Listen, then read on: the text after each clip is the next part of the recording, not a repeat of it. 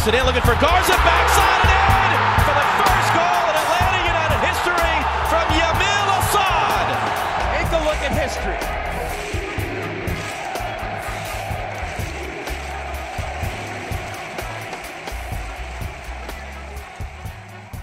Five-star final. Jason Jones, Jeff Patrick from Very South Soccer here live from a Noonan Chili's.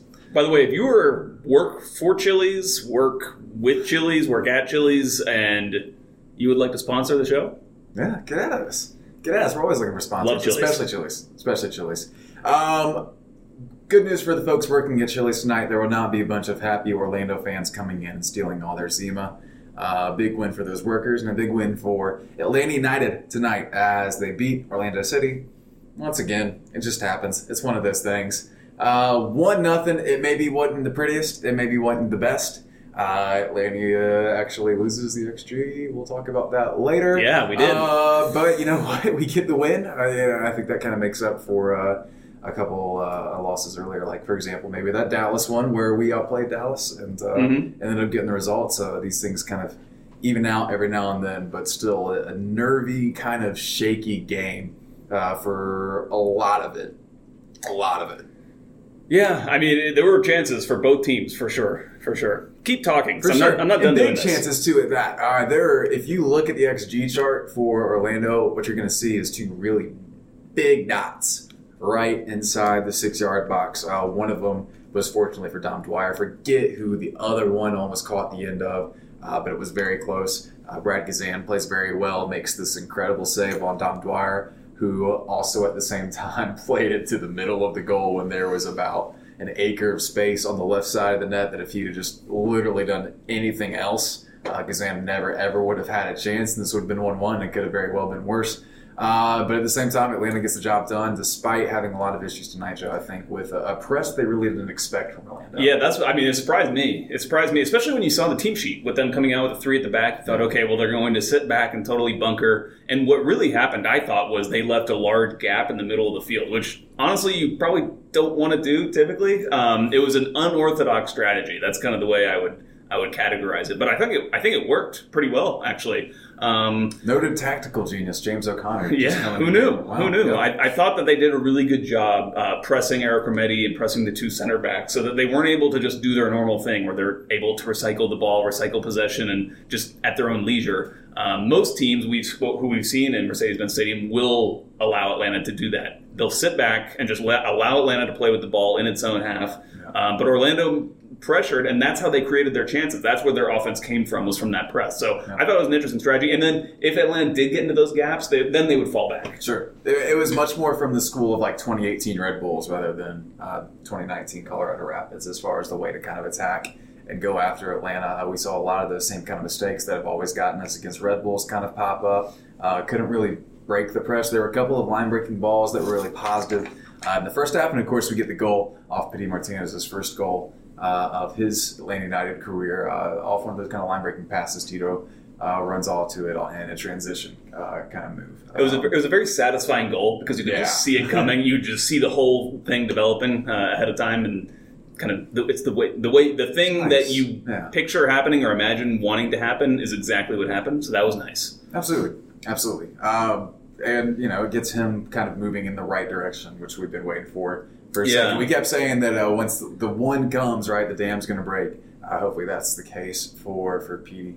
It's something we said, I think, about Zeke a lot last year, too, and that never really quite panned out. But we'll see. I'm feeling it. I thought it was interesting to hear kind of what PT and what Frank DeBoer said about PT after the game, which was that Frank DeBoer was like, "Oh yeah, this is a big relief, big stress, big pressure off his shoulders. He came in for a lot of money, et cetera, things that I think we all would believe to be true. I believe Frank DeBoer, but Pitti was like, no, I come from a big club in South America. There was zero pressure. I was, totally confident, et cetera, et cetera. But then he would also say that it gave him a boost of confidence. He was kind of going back and forth. But I think it's one of those things with Pitti where he doesn't want to show any sort of vulnerability or any sort of, he wants to have this kind of macho presence for the media, so that I think it's just a different, as we've seen recently, just a different relationship that some of these players that coming from South America have with the media. At the same time, he's also celebrating by brushing off the bad energy. That's what he said. He brushed himself off and said he was getting rid of all the negative. Who was it? Someone did that last year, and Felipe Cardenas from The Athletic pointed out that it's a phrase in South America, something about shaking the salt off. I forget something El Sol, and I forget what player did that last year, but they did something. I think it was Miguel Almiron. I think did it at one point. Anyway, that's right. And I don't know how to speak any more Spanish, so I can't go into it any further than that. That's all we got. And that's our show. That's it. I mean, there's honestly not a ton really to take from this one. I don't think. Well, I think that Orlando can never beat us ever because we own them. Here's what I think is going to be kind of the talking points of this game. There's going to be happiness that we beat Orlando City, beat a rival, but I'm wondering whether people will want to be as analytical about this match, considering it's a rivalry and all that stuff. Because I would say that Orlando kind of got the better of Atlanta. I thought that they definitely had the two best chances of the game to score. Yeah. Like you said, they won on their overall, XG, if you want to calculate that. They had the same amount of shots in the box, though, if we're just going to a more generalized point of view. Sure. So, I think that, they had every chance of winning this game, or at least drawing it. I think they deserved a point probably out of this match. But then again, do you say, credit Atlanta for, getting the win when they didn't play their best, which is something we couldn't say for this team earlier in the season. So I just think it's a little interesting how it played out in that way. I've already seen a little bit of negative reaction from folks just being like, what are they saying? We kind of got worked a little bit by Orlando. Well, but again, I don't think you're going to be able to take a ton from this. This is going to be a game we look back at and be like, this was a turning point. I mean, honestly, to me, it kind of heartens me that people would kind of recognize the fact that we didn't necessarily outplay Orlando technically. Sure. Maybe Atlanta outplayed them in other ways. Of course, bar one game last year, Orlando has always been difficult, especially in Atlanta. Yeah. I mean, last year, this is only the second win for Atlanta in Atlanta against Orlando out of the 7 tries. Yeah. It wasn't the best, but hey, you know what? Anytime we can send them back home to Florida, just in time for that entire state to be consumed by high water levels, then good. Let's do it. It really does feel like you're about to sink when you drive down in there. Yeah. There's all of a sudden lots of ponds start forming along the sides of the roads. And there's start rising. And billboards about vasectomies start. It's all very strange. Yeah. Rob Usry has a good question, and it's something he's been pestering me about in our private Slack channel. What bench players should start in Vancouver? Anderson Asiedu. Well, there's a little issue there. It is interesting. I wanted to talk to Darlington after the game, but I didn't really get a chance. Is he just going to play every minute of the season, Darlington Nagbe? That's true. He hasn't been sent off yet, has he? I feel like he's played every single game. I can't tell you the last time he's been rested. Yeah.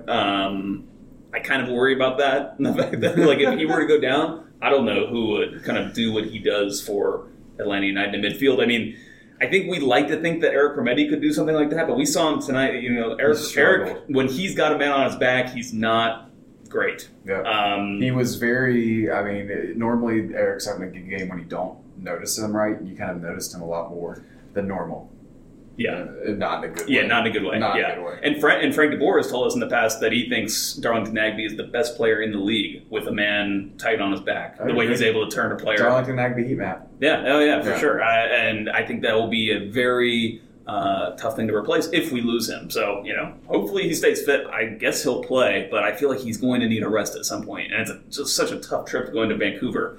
I would imagine they fly charter out there. I think they did that their first year in 2017 when they took a trip to Vancouver. They took a charter out there. So I imagine they would probably do the same thing, though I'm not sure. I like the idea of them explaining charter flights to Petey, who's already annoyed with, they let y'all in the locker room, and then, we have to fly with normal people and other things like that. It's a big change, but that's a hell of a trip, and it's a short turnaround, too. Yeah, Justin Miram could get a start. He's got fresh legs. I don't know how tactically integrated he is at the time. This doesn't have all the subs on it. I don't know. Rob, to answer your question, I don't know. Yeah, who do you rotate? We'll find out more tomorrow. They're going to do media tomorrow, I think, before they get out of town. So we won't see them until Friday, I think. So stay tuned for that. Christopher Bruton, Dr. Bruton, wishes Sam a happy birthday, as we all do. Happy birthday, Sam. Birthday. It's never my birthday. It's not. Guy Shindy Valcourt says, "Do you think Pitti is back?" Here's Back the thing, from where? right? Exactly. Like he's Yeah. been performing well in the game notes produced by Atlanta United Communications staff, brilliant staff. They had in there that Pitti was fourth in the league in MLS coming into the game in chances created per 90 minutes, which I think no one would have thought. He's actually even higher than Marco. Still yet on to that get list. an assist. Yeah. Either. Yeah. You know, so that's got to pay off. A chance created, of course, is a pass that leads to a shot. So it's not like a great metric, but it does show that he's been involved. Yeah, I do think to move on, just kind of other tactical things. With it. Let's do it. Besides the pressing, which caused some issues and difficulty just circulating the ball through the back line, everything like that. There's also a different wrinkle come in with Joseph Martinez, which I think is extremely interesting. Joseph tonight was deeper than probably we've ever seen him.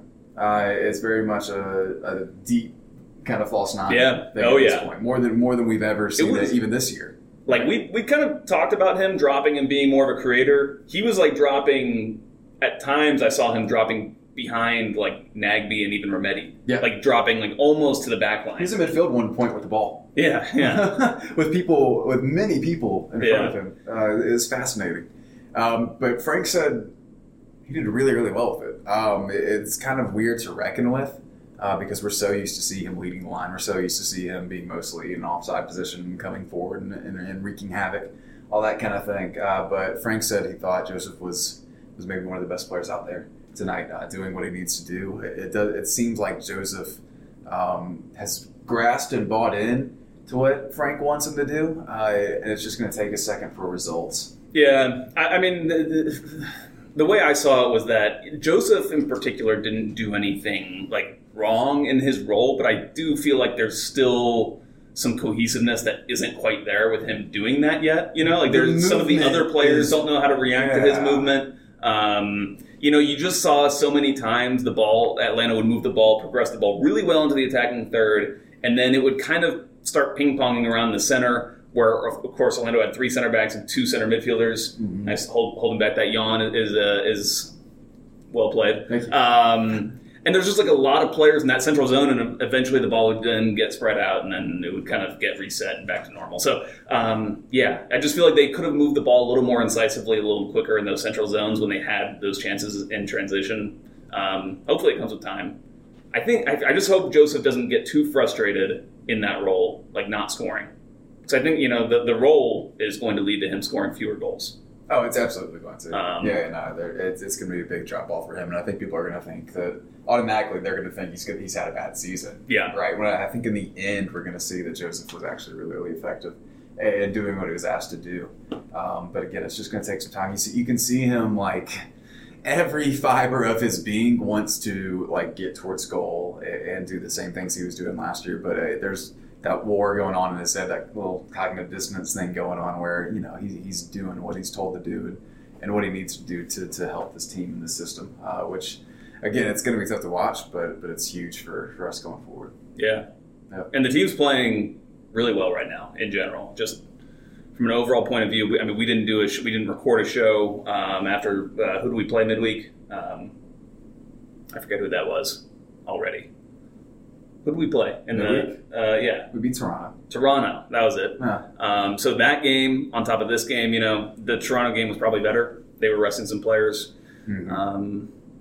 But I think this team it feels like it's really rounding into form. Things are coming around. Well, you got 4 straight clean sheets. You got 4 straight wins. You got, 5 wins in the last 6. You're on pace with 2 more wins to be tied at the top of the Eastern Conference. That's just kind of absurd thinking about that with where this was a few weeks ago even. But it's close, right? And I think we talk about the clean sheets a little bit. I think it's interesting to kind of consider that this team is probably going to end up better defensively this year, almost certainly. I don't think the goal tally is going to be there, but defensively I think it's absolutely going to be lower than a team that was already very, very good defensively last season. Mm-hmm. One other tactical thing that we should point out that you caught, which I didn't realize, at the beginning of the game was, and we saw it continue throughout the game, was Julian Gressel and Franco Escobar. The relationship that those guys have on the right side, and the fact that Julian Gressel is pretty comfortable playing in a right back role. He's played right wing back. Those guys were totally interchanging with each other. There would be times where Franco would go on a run, Gressel would drop back, and then Gressel was then telling Franco, just stay forward, as we defend this sequence. I'll just play right back, essentially. Right. Yeah. For 30 seconds or a minute or whatever, and then we'll switch back. Pretty interesting to see the way those guys were rotating. I think that's kind of the platonic ideal of what this system wants to be. Yeah. Right. And you probably are going to get that on the left side with Michael and Tito, right? But Franco and Julian, it's fun to see them kind of interchange and play like that. Speaking of Michael, play him at left back. Look, we tried the Breck thing. We did. Play Parkhurst. Well, Parkhurst admitted that he's really just not fit enough to play left back every game. Otherwise, we probably would do that. But I think the difference in the two is quite striking. I mean, I really noticed it, honestly, on a play where nothing really happened. There was a play where Martinez, he dribbled inside from the right side, going left, kind of went through the middle and looking for an opening, looking to try to slip a through ball to somebody. Nope, nothing was really there. So he had to recycle possession. And so he just, quick pass to Parkhurst, who's pushed up at left back, and then Parkhurst just one touches it back to Leandro Gonzalez-Perez, and the play recycles again. Yeah. And I don't think that if Shea's in there, he can really he doesn't have the confidence to make that one touch pass to Gonzalez-Perez. From Parkhurst, that's kind of his specialty. He's so sharp passing. His first touch, he has total confidence in. I can imagine things going disastrously with Breck Shea's and with the kind of unexpected press and the mistakes that even came with the back line we had. You kind of throw him in there, someone who I feel like would not handle what Orlando was throwing well, and it could have been much worse. Yeah, I mean, you think about the deficiencies that Parkhurst has, and you kind of worry about him defensively if he's going up against a quick winger or something like that. But let's be honest, I think we all have the same worries if it's Shea in that position going up against a quick winger. I mean, Shea is not the most quick-footed guy in the world. He's 6'4". He looks like what one press member calls a drunken giraffe. Wonder who that is. Yeah, I wonder who it is. Yeah, definitely wouldn't say that giraffe looks in any way like Tilda Swinton. Something to consider too, talking about quick wingers. Nani was not here tonight. Could have been a whole different ball game. Yeah, which is scary to think about. Yeah, totally, because they had their chances on the break. Absolutely. They definitely had their opportunities. There are moments where if he were there, it would have been things could have turned out totally different. No Nani, no Jose Coleman starting, which I thought was an interesting choice. Coleman came on and immediately started creating some things. We won though. Shoot, to hell with Orlando, but golly. I don't know. I can't be negative about it. I don't think it's just one of those games where, you got overwhelmed a little bit. Yeah. It happens. Frank even mentioned overconfident, which I thought was interesting. I think maybe the team was expecting less from Orlando on multiple levels. And I think they were, they're right with the talent level. We saw that in the chances that were missed. Yeah. Right? But tactically, I don't think they were really expecting that. Yeah, he never really. I asked him if he was tactically surprised by what Orlando did, that's kind of the way it looked to me. It looked like they were shocked that in what they were trying to do against them tactically with that press. Yeah. They just kind of looked not tired, but they just didn't quite look at Atlanta United. I'm talking about. So yeah, it was. I don't know. It's one of those games that's hard to talk about because it was just even. Not a whole lot really stood out. Tito burned a lot of guys in the wing. That's cool. Yeah. But other than that, it feels like a whole lot of abstract concepts. Right. He's trying to talk about in a non-abstract kind of form. That's I think right now, honestly, what you want, what you want is to do this. I mean, you've got your 1 million games in the month of May, and you're just trying to grind out as many points as you can out of them. So in a game like tonight, you just wish it was maybe a little more pragmatic. It didn't look like we were trying to grind it out. It just kind of happened. Yeah. Guess, which, there's value to that as well. Should we talk about, something you had mentioned several weeks ago was the form of Bragazan. And he had a great game today. With his shot stopping, but with his feet, I thought he was pretty poor again. It's not the first time. Has he ever been that great? No, he hasn't. But I'm starting to worry about it more. I don't know. Sure. I don't know if teams are really targeting him, trying to get him to play with his feet. I do worry about his distribution. He's great with his hands. Something we always keep in mind of this too is that the average MLS keeper is way, way below the average of just about any other kind of top 10 league around. True.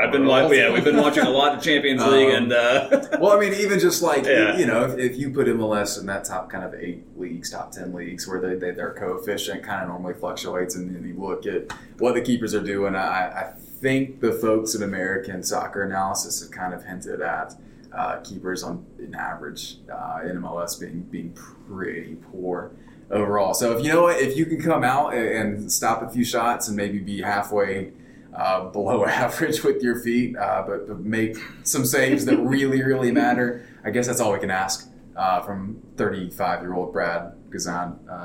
Totally fair play to him. He was our man of the match tonight. Gazan. Yeah. I can't believe we almost forgot to talk about this. Okay. So in Frank DeBoer's post-game press conference, he was talking about, I think this was a question you had. Yes. Yeah. And Doug and Felipe were gone, so I had to ask all the questions. Right. Yeah. So I forget how he came across this, but he started talking about like Tito and Joseph's explosive runs. When there's kind of a slower build-up and then something happens, like Joseph and Tito's runs, he says, Hold on. Okay. I don't want to ruin, I don't want you to like throw this out. Butcher the quote. Do you have the quote? Without just, I could see there's a quality to it. He said that I would like to continue to practice my DeBoer impression on. DeBoer said it sounds like music, or it reminds me of music or something. And then as soon as he said that, I saw Sam's ears and eyebrows perk up. And you start talking about music in relation to sports. I'm all here for it. It's like music, DeBoer said. There are small parts, and suddenly you accelerate and you feel the dangers, and everybody feels the crowd, and they see, something is happening. So basically, it's gonna get better. So bad. I don't know what that was. So basically, Joseph and Tito are like Diplo. What?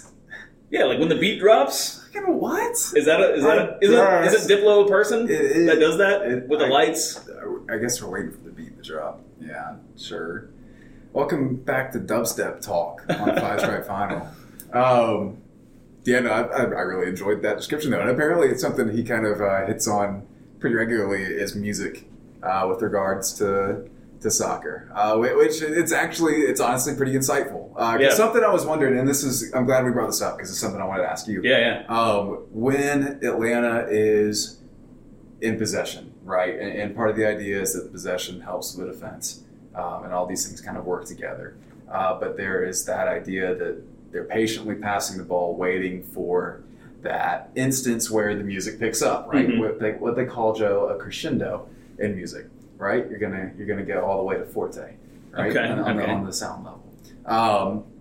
What exactly are they looking for? What are the triggers in this kind of setup to where, okay, now we're done kind of flicking it around, we're going to go forward with this? Is there a certain spot where they get the ball? Is there a certain look that they're looking for from the opposing defense? Or what are we looking for here?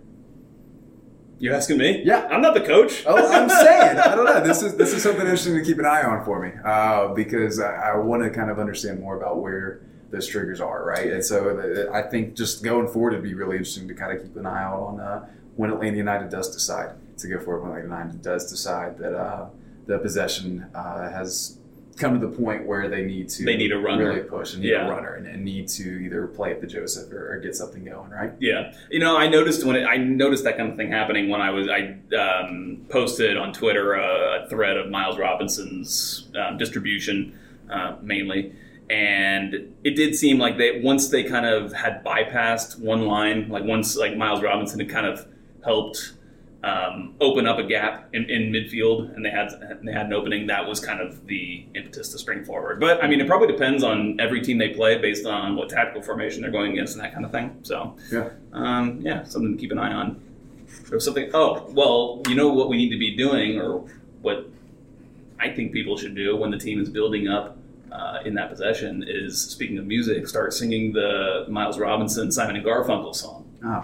We need to get that one going. It's a brilliant song, and it's perfect. If we're going to try to push fans to do things, we're just going to get a bunch of dumb Twitter mentions. I really wish... Look, but you have to make it so it seems like their idea. That's right? true. If you just say, I should know this from this, then they're not going to do it, right? So, Joe, you know this. It's been 3 years. Mm-hmm. Let's go, bud. Any other thoughts?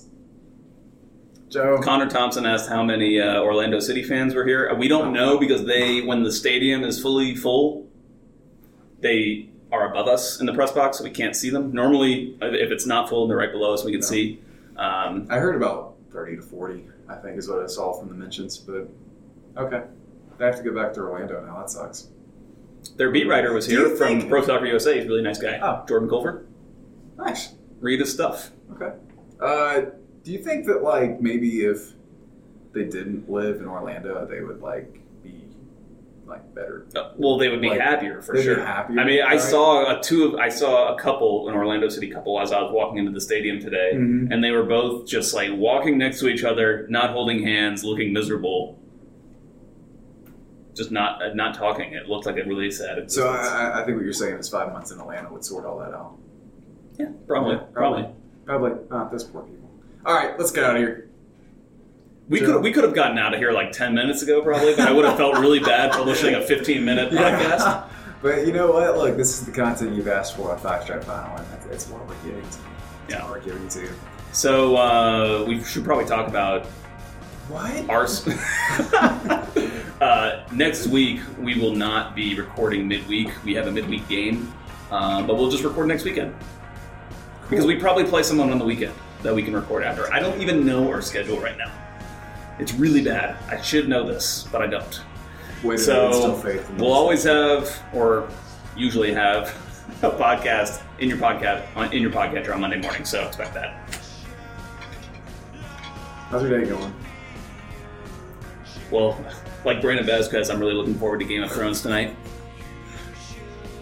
Bye, all. See you.